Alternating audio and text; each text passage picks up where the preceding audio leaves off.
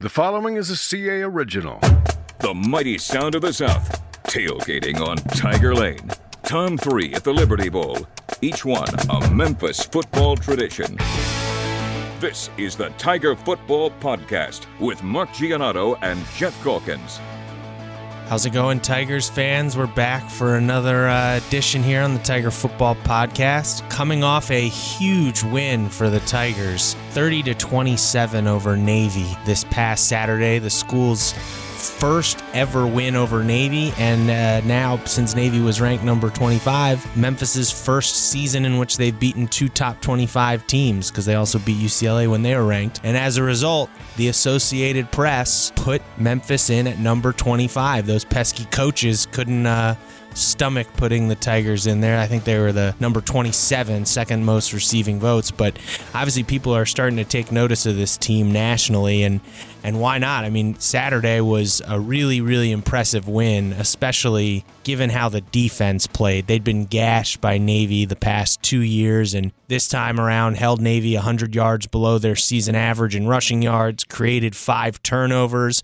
Honestly, if the offense had been at its best, this game could have been 2-3 touchdown game. In the end, it came down to the wire, but Memphis, really showed something in that one and has put themselves in a nice position going down the last half of this season in the AAC West title race. And we bring that up because this week another huge game at Houston, another team who's competing for that AAC West title. There's 4 or 5 teams with one loss in the division right now. A win here would really set Memphis up for something special down the stretch, perhaps a chance to avenge that loss to UCF or face USF in the AAC championship game. But don't want to get ahead of ourselves here. Houston has lost 1 home game over the last 3 years, so a very difficult place to win. Going on a short week as well.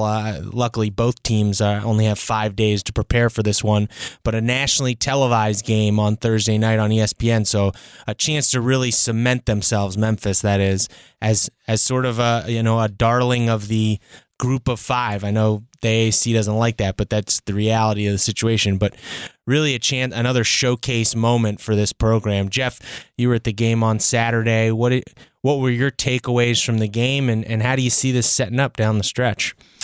Well, I thought Mike Norvell was exactly right when he said it was a program-defining win. Now, mind you, you have to keep defining yourself all over again. The Ole Miss game a couple years ago was a program-defining win, and the UCLA game was a program-defining win. Then you go get smashed by Central Florida, and then you have to define yourself again by beating Navy.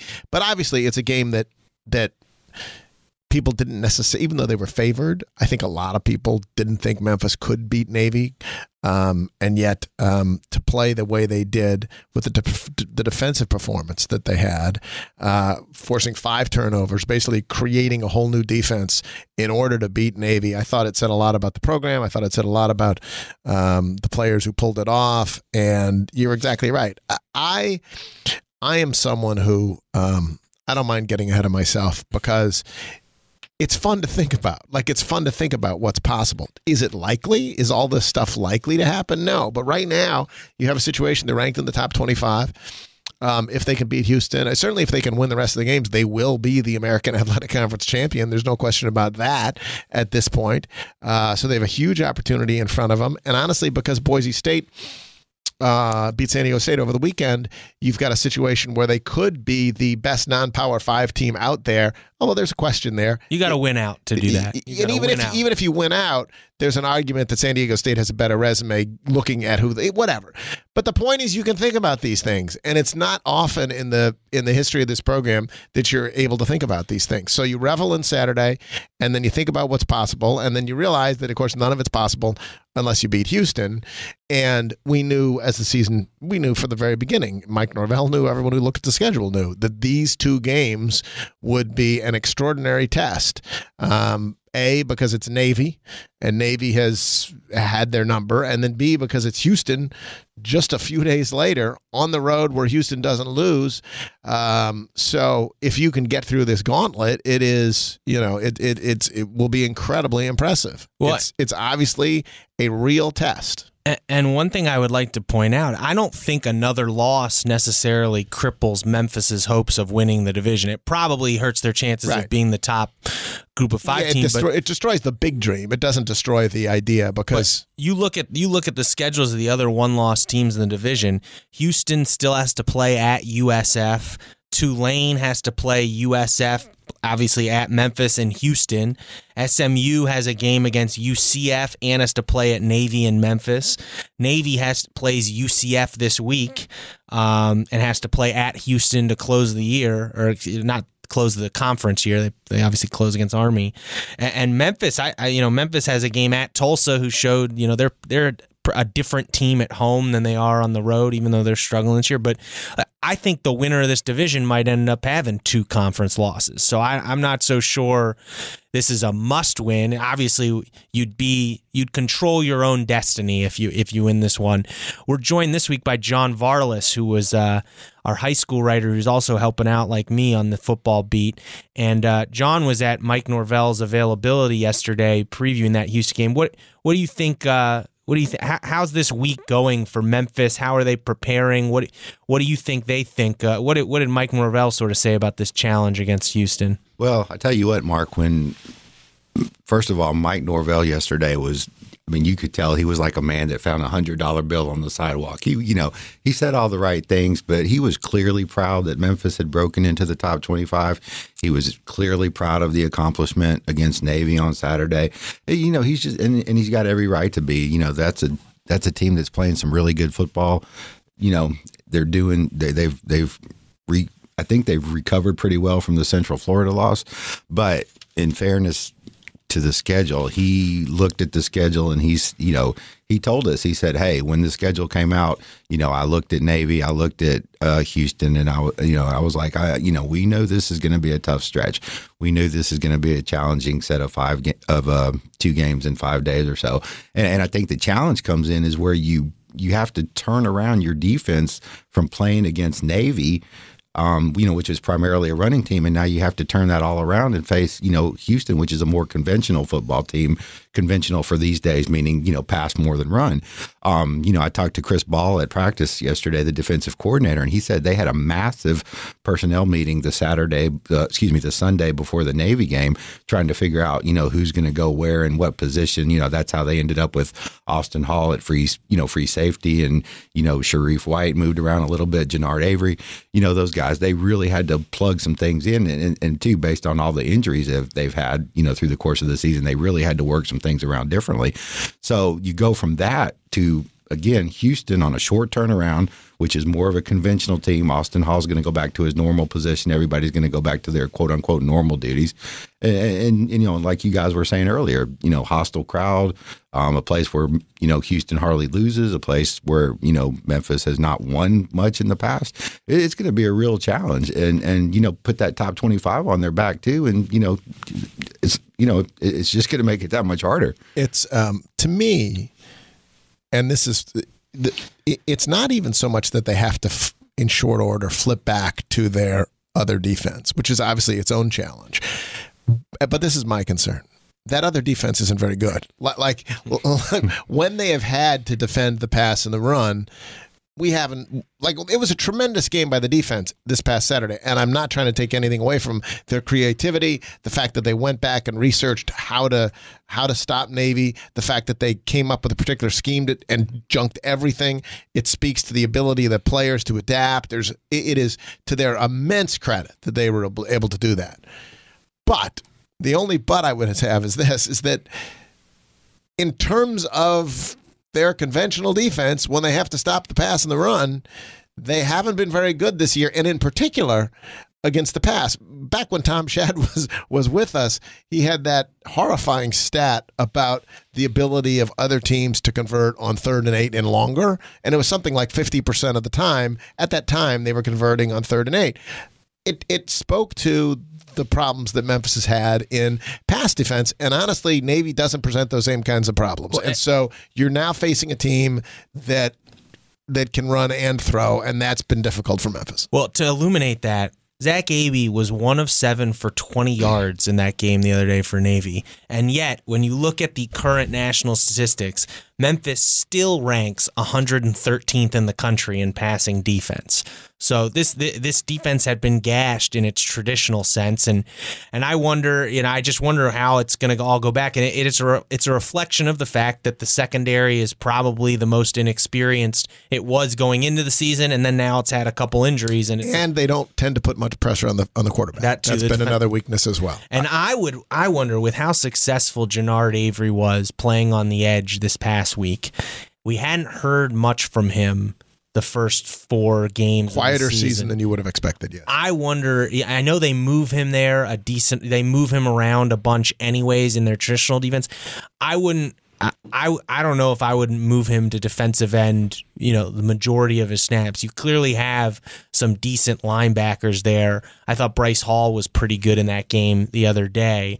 You could maybe slot him in at linebacker and give Jannard. It just feels like it's more natural to him rushing the passer and playing on the edge there. I know he's a little undersized for it, but.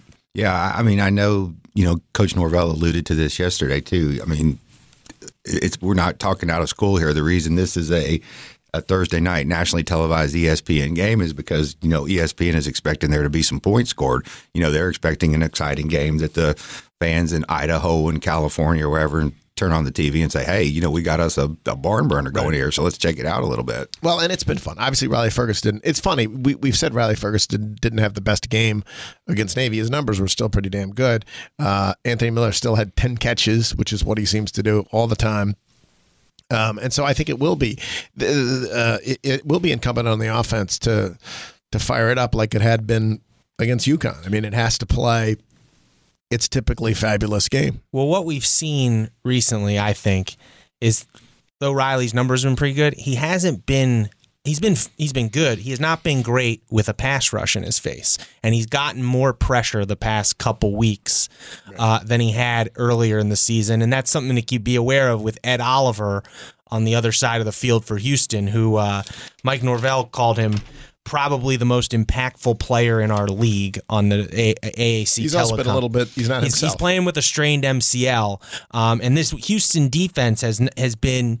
It's funny looking at the stats for Houston. I mean, the biggest difference between Houston this year and the past 2 years is that in 2015 they were 8th in rushing defense. In 2016 they were 4th in rushing defense, and currently they are 88th in rushing defense. So they are getting gashed on the ground more so than they have in the past.